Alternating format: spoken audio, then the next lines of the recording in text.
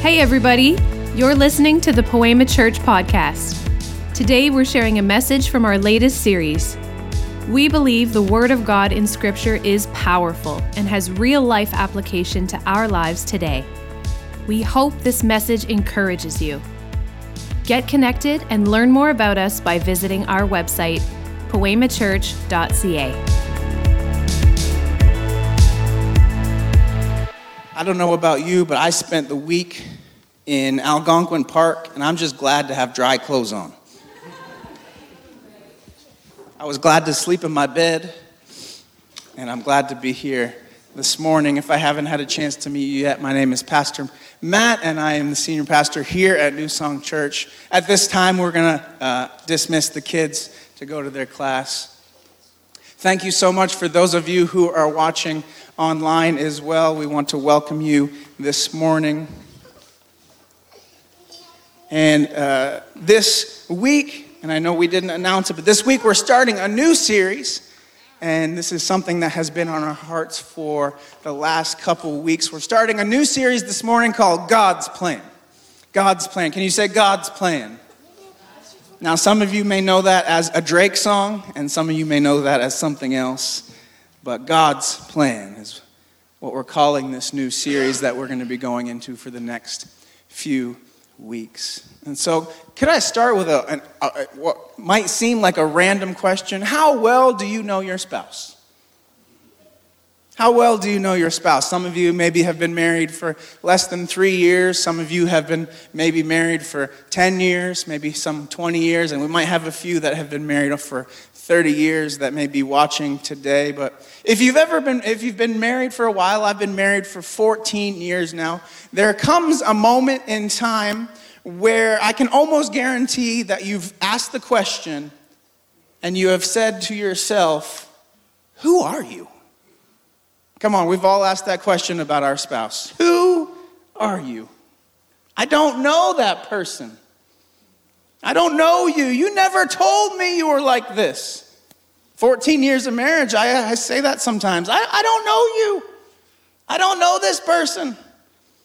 But let's be honest, if you've been married longer than 3 years, you know that marriage is work. W-O-R-K. That's how you spell marriage. Work. It's work. Maybe that's why, according to Statistics Canada, that the average marriage is around 8 to 12 years in Canada. And that's higher than most, to be honest. In the United States, it's less than 8 years.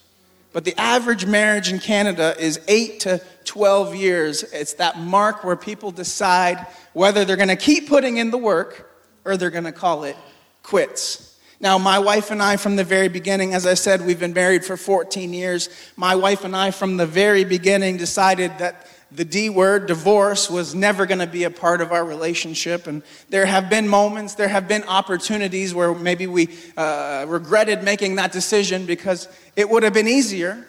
And we've all been through those moments, but we decided to put in the work. We decided to put in the work to our relationship. And I think if I look back on my 14 years of marriage, if I could compare it to anything, for especially us men, marriage is a lot like putting a detective hat on. Am I right? It's a lot like putting a detective hat on and trying to figure out who that person is. Trying to figure out what changes, their likes, their dislikes. We start to pay attention to the things that they like, and those things seem like they change all the time. But we start to pay attention to things like we never have before, but we start to pay attention to the dislikes. We start to pay attention to the likes, the ever-changing food preference. I don't know about you, but my wife's food preferences change all the time. I never know what she likes anymore or dislikes anymore, but for the life of me, there's something that I seemingly cannot break, and my wife does not like white sauces. Any white sauce, which is very odd to me. It's like, why don't you like white sauces? Sour cream, don't ever put sour cream on anything. She'll never put it in her mouth. What else? Sour cream is one of them. Mayo. Come on, does anybody like mayo? A good mayo on a sandwich? It just makes a sandwich. But if you put mayo on something, for Pastor Rachel, if you put something with mayo in it, she won't eat it because she has a dislike of mayo. For the life of me, I can't figure out what I seemingly call the white sauce riddle. It's the white sauce riddle because she doesn't like mayo, she doesn't like sour cream, but seemingly cheesecake is okay. Seemingly white cheddar mac and cheese is okay. So I don't get the riddle of the white sauce. Now for me, she doesn't like, now I love butter. Does anybody just love some good butter? Come on, I love butter, that churned butter that you can get from the farm. Oh Jesus, I put that on anything. I love butter, but for my wife, she doesn't like cold butter. Cold butter disgusts her, but for some reason, melted butter is okay. How is that possible?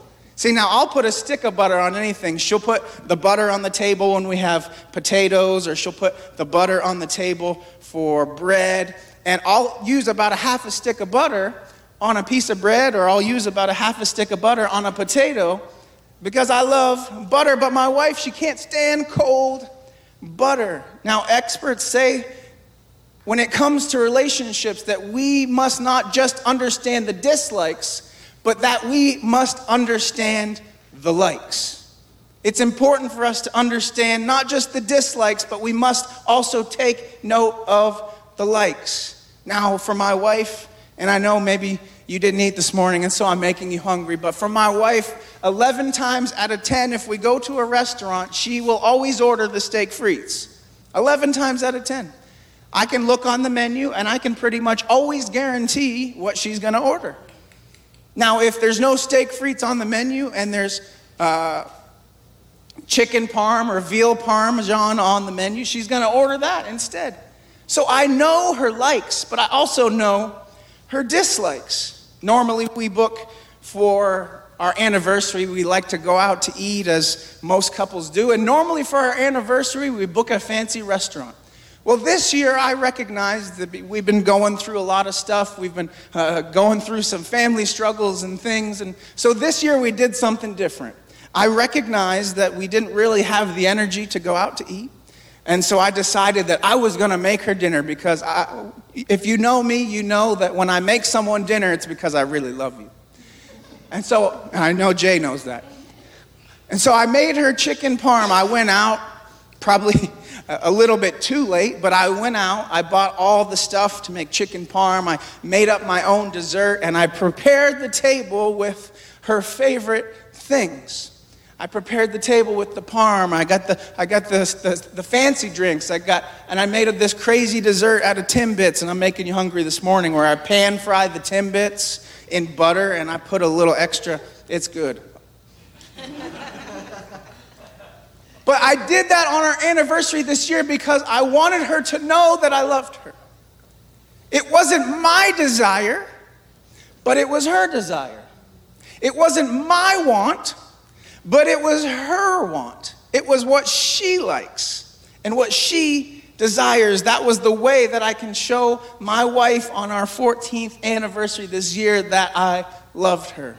It's not by giving her what I think she likes or what I think she wants, because if that was the case, then I would have been unmarried a long time ago. If I always gave her what I wanted. See, we are different people, and if I only gave her what I wanted, I don't think that I would still be in a relationship. And so often we have to remember that. But if we only decide that my preference, if I only decided to give her my preference,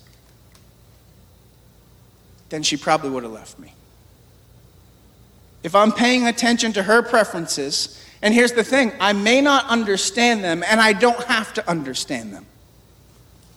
But if I pay attention to her preferences, and I know what they are, and that's the key, I must know her preferences.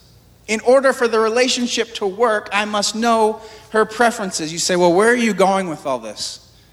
Where are you going with all this? Is this about marriage? The series is not about marriage. I want to show you the understanding of, in a relationship, understanding the likes, the dislikes of someone, because we have to understand that God is a person. God is a person that has preferences. God is a person that has likes. And if we don't understand those likes, how can we work in this relationship in becoming more close to him and knowing him at a better degree? The scriptures are God's self-revelation. In them, he has revealed himself, and he has revealed his preferences, and we must make note of that. In order for me to know my wife, I got to shut my mouth, and I have to let her speak. I have to let her tell me her preferences. And I have to, as a husband, in order for it to work, I have to listen to the preferences. I have to listen to the likes. I have to take note of the dislikes. It's work, but I got to listen and pay attention. From what she says and from what she does, it can form an image in my head of who she is. But if I just tell her who she is, if I just tell her what she likes and what she doesn't like, then I don't truly know her. And I think so often this is how we become with God. God, this is what I'm giving you today. God, this is... A lot of times I think our relationship with God is a lot like us driving the car and God sitting in the back seat. God, this is what we're doing today. Thanks for coming along. If I know nothing about my wife, then the version that I have of her is simply a projected version of what I have created in my head. In this series, God's plan, we are going to understand who God is and his plan for the church. Scripture tells us from the very start that God is a person. Genesis 1:26 through 27 tells us that God created humanity in his own image. That we were created in his own image. That we are people with a mind. We are people with intelligence. We are people with emotion. And God has a mind. We see that in 1 Corinthians 2. He has a will. For 1 Corinthians 1, you can read this. I'm going to give you a lot of references. I would encourage you to write them down and to go back. And he has intellect. We see that in Psalm 139. And he has emotion. Psalm 78, verse 41.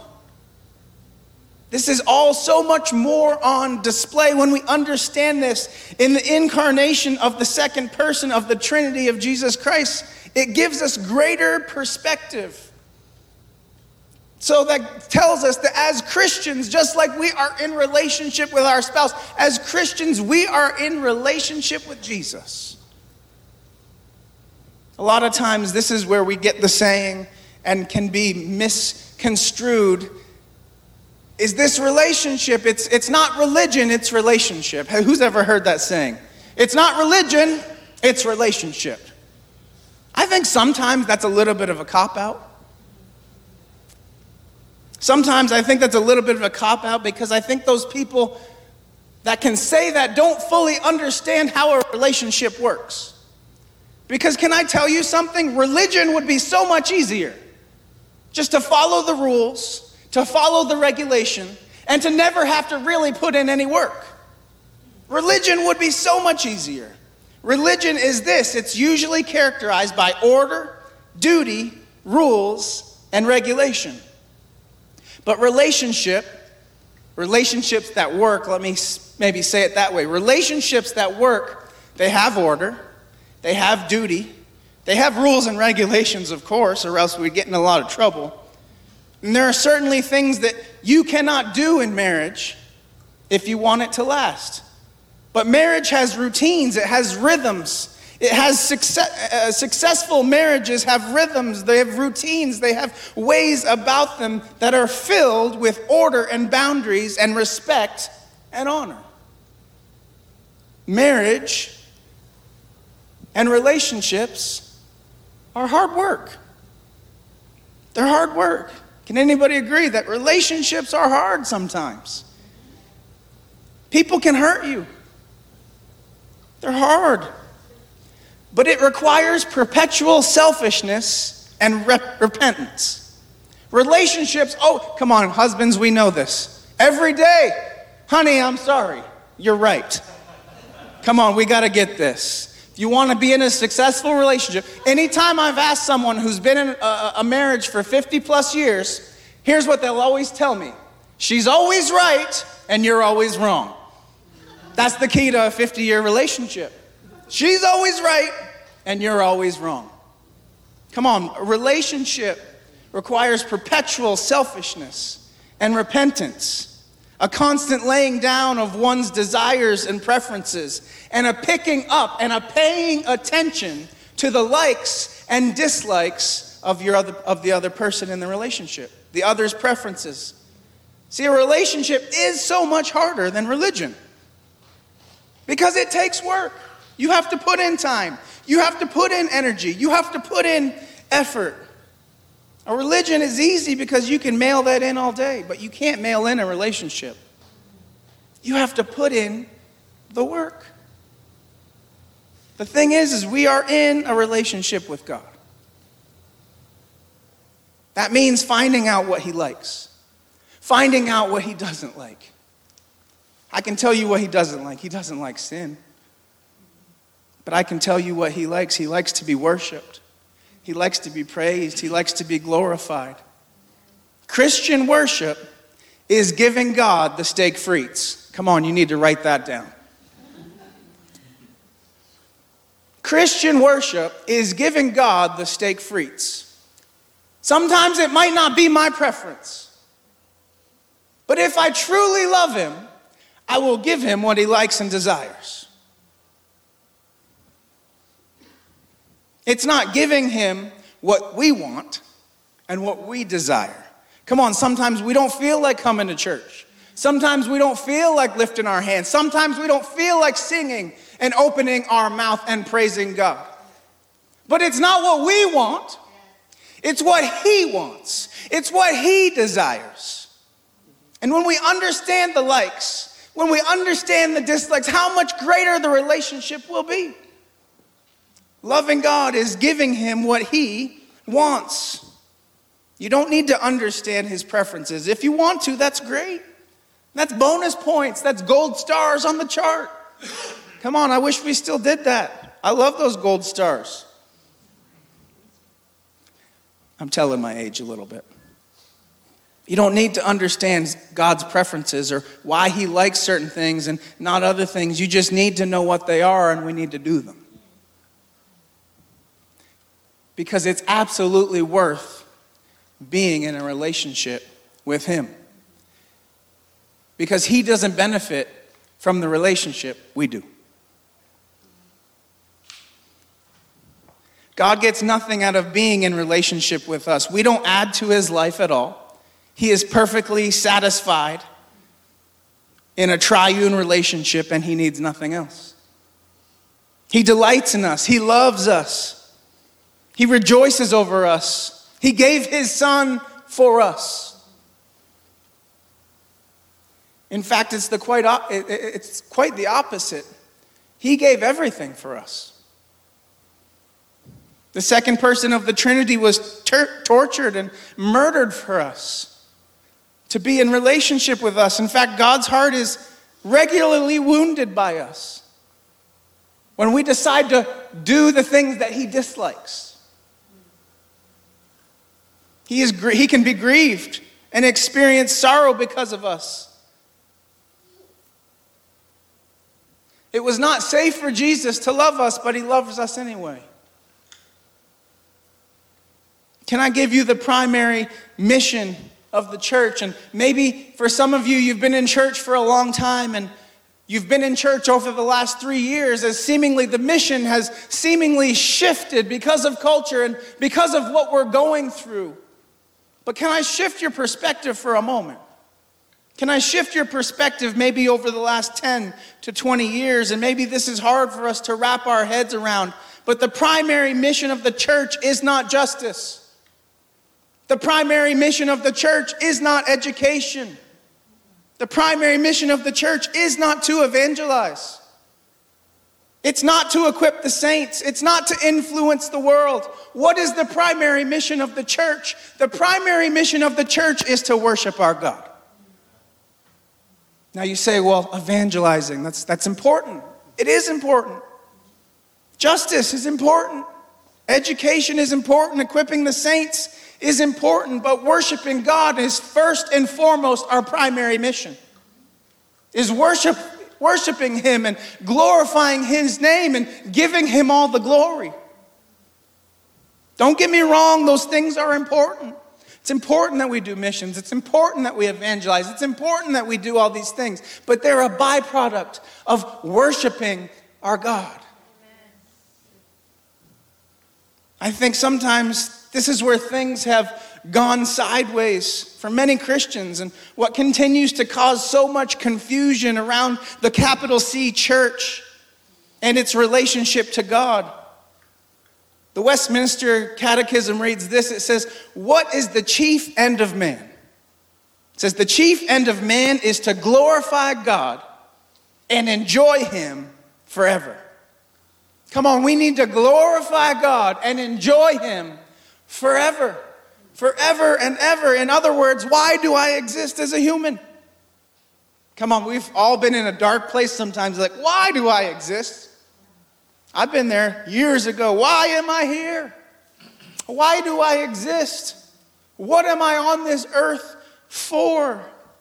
I exist in a relationship with God to worship God. That is my first and foremost primary mission. We were created to worship God. That is our primary purpose in life, and everything else flows from that. When you understand that we worship Him, we were created to worship Him. We were created to give Him glory. We were created to praise. Everything else flows outside of those things. We see proof in the scripture given in Psalm 86. Verse 9, it says, "All the nations you have made will come and worship before you. Lord, they will bring glory to your name." In the same vein, the primary purpose of the church, as we look in accordance with humanity, is to worship God. That's why the church is here. So that we can worship Him, that we can lift Him up, that we can praise His name. Worship, in other words, is a human response. It's a human response. We see in that scripture that worship is a human response directed to Yahweh Himself. It's directed to Him. It's a call for everything that has breath to praise the Lord. That has been in songs that we've sung for the last 20 years, 30 years. Let everything that has breath praise the Lord. Let everything praise His name. Let everything express thankfulness for His goodness. Can I be honest with you? The last 2 years have been the worst 2 years of my life. But one thing that I never stopped doing was giving Him glory. One thing that I never stopped doing was shutting my mouth and not giving Him praise. Because I wouldn't be here today. I wouldn't be on this stage today. I wouldn't be holding a microphone, which sometimes I feel like I don't even deserve to hold. But it's because I serve a God that is good. It's because I serve a God that brought me through the darkest times. It's because I serve a God that brought me through the storm. It's because I serve a God that no matter what I'm walking through, no matter how I feel, no matter what looks like a seemingly impossible situation, I give Him the glory and I give Him the praise because He is always there beside me. Come on, we have to lift our voice. We have to give Him praise. We have to give Him glory. Community is great, but if we don't understand that we were created to worship Him, it doesn't matter. We have to understand that God sent Israel, the first church, into the wilderness. They were free to worship Him, to establish culture and practices of worshiping Yahweh, which was revealed by Yahweh to Moses. Martha was busy doing all the work while Mary sat at the feet of Jesus, who chose the better thing. We see that in Luke. In John 12, 1 and 7, John rips the critics of worship by showing us that it was Judas Iscariot who bristled at Mary's extravagant worship when she wasted a year's wages pouring it on the feet of Jesus. He said, saving the money, it would have done so much more to help the poor. But can I tell you something? Worship is never extravagant for Jesus. It's never wasted. Because it takes precedent over everything else that we do. Wayne Grundam, he's a professor of theology. He says, worship in the church is not merely a preparation for something else. Let me say that again because we've got it twisted. Worship in the church is not merely a preparation for something else. It is, in itself, fulfilling the major purpose of the church with reference to its Lord. We as the church cannot lose our laser focus of our purpose, which is to worship him, which is to praise his name. It's the primary reason for our existence, because worship is his preference. Once we understand his preferences, then we now must understand his plan, God's plan. Come on, say God's plan. We have to understand God's plan for his church. Part of God's plan for his church is our physical proximity together. Can we say together this morning? Together. Come on, say it like you actually want to be by the person you're sitting next to. Together.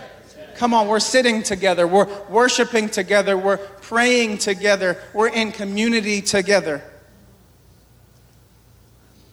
Part of God's plan for the church is our physical proximity together. Have you ever noticed as you're reading about the New Testament church in Acts chapter 2, have you ever noticed the togethers? Can I read it for you and maybe point out the togethers here? It says, they devoted themselves to the apostles' teaching and to fellowship, to the breaking of bread and to prayer. Everyone was filled with awe and the many wonders and signs performed by the apostles. All the believers were, let's say it together. They were together and had everything in common. They sold properties and possessions to give to anyone who had need. Every day they continued to meet together in the temple courts. They broke bread in their homes and they ate together with glad and sincere hearts, praising God and enjoying the favor of all people. And the Lord added to their number daily those who were being saved. Can I tell you something? Going to the local church. Key word there, going. Not watching, going.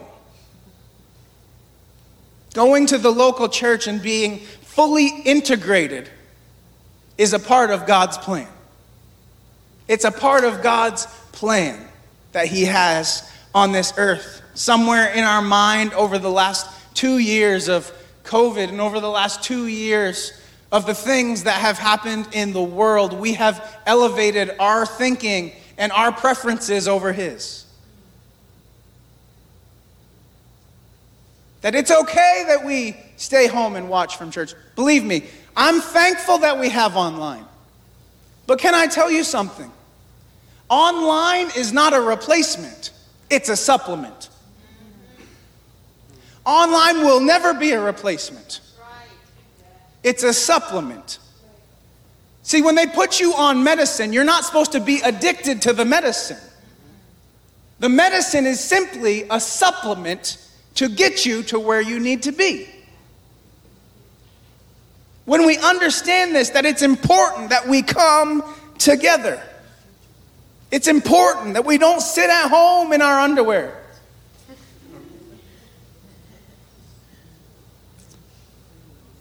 But that we are living stones.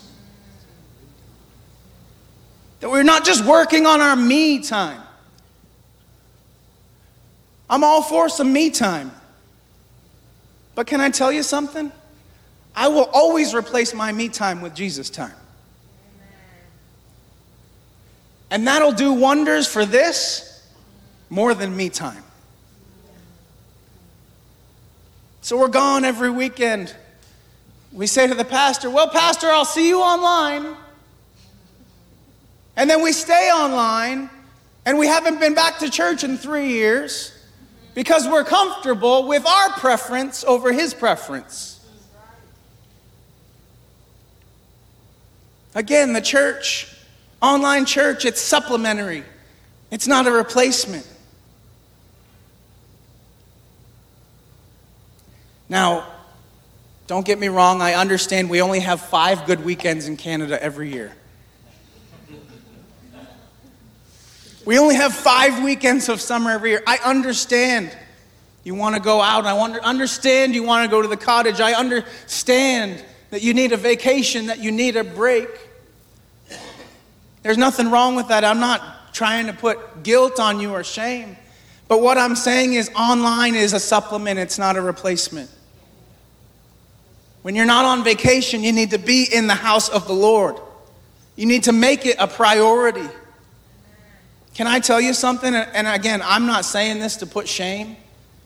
The first Sunday I missed in my entire life of being in church was the first Easter Sunday of COVID. That I wasn't in a physical building.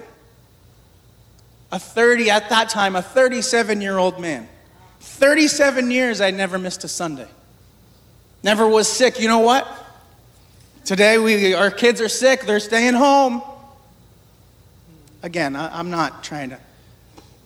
My mom, no matter what I was doing, she found a place in the church, and she took me to church. If I was throwing up, she took me to church with a bucket.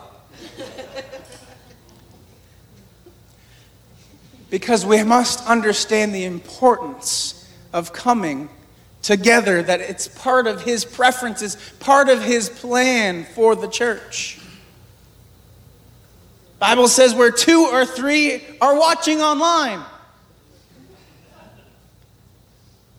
Doesn't say that.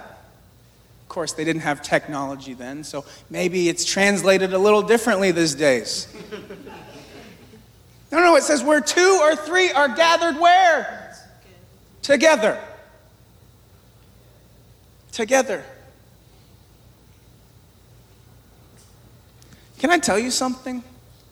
Church is too organic to be in the metaverse.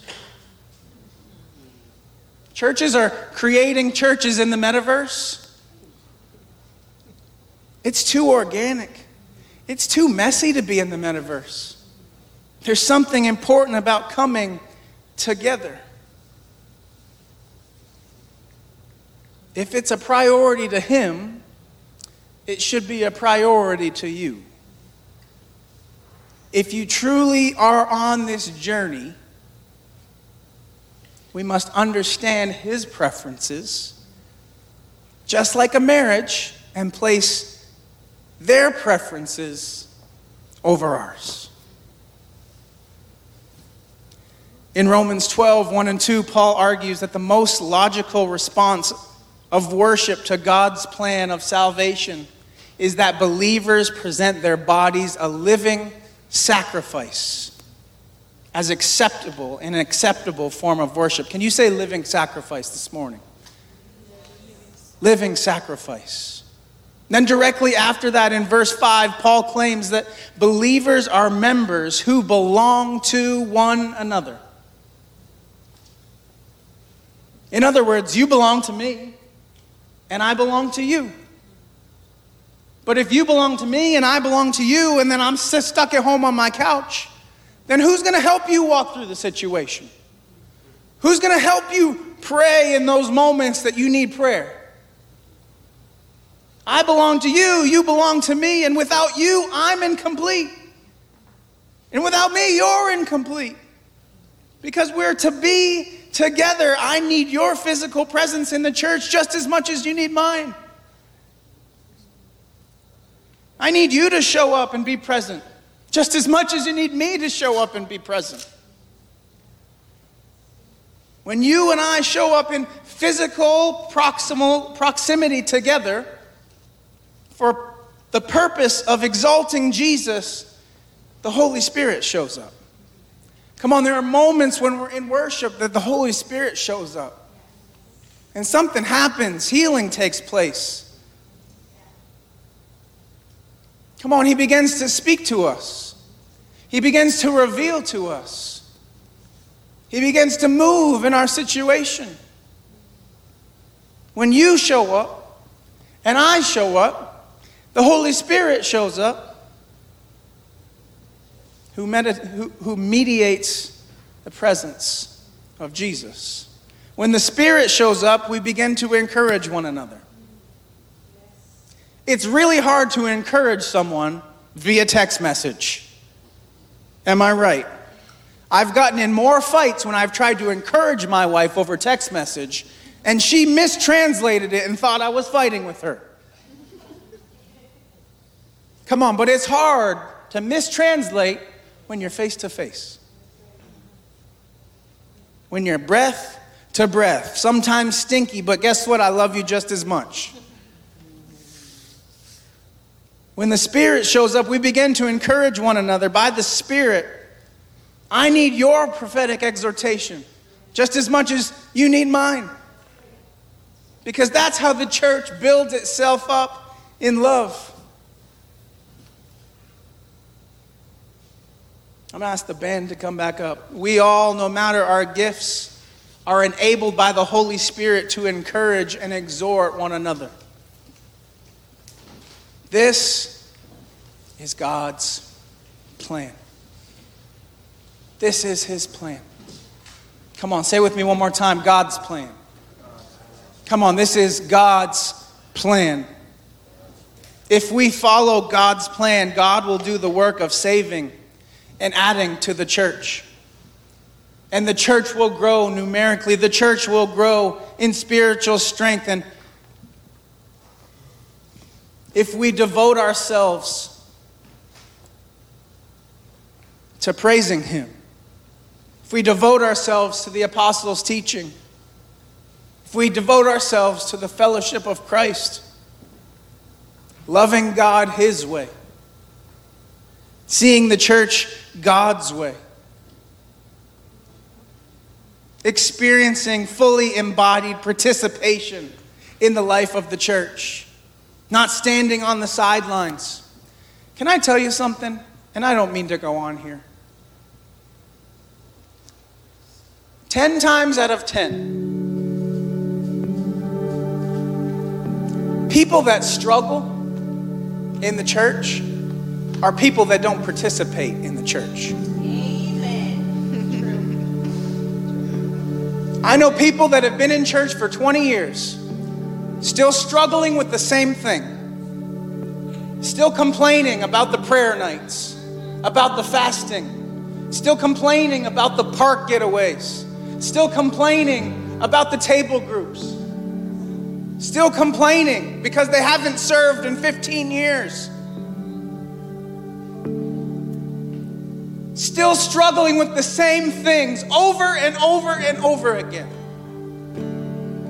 You want to see the church?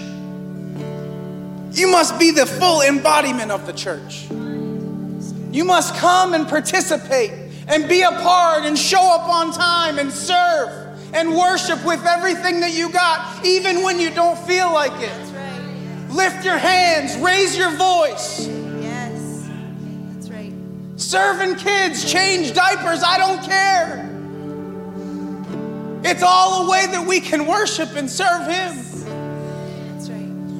You want your life to change. You want the situations that you've been struggling with for 20 years. Then come, plug in, be a part.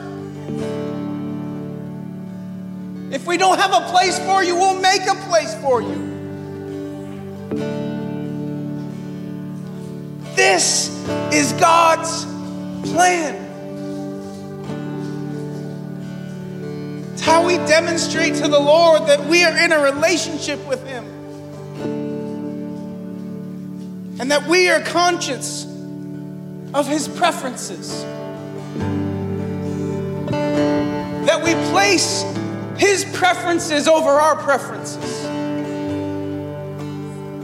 Because this is worship. This is what it means to worship God.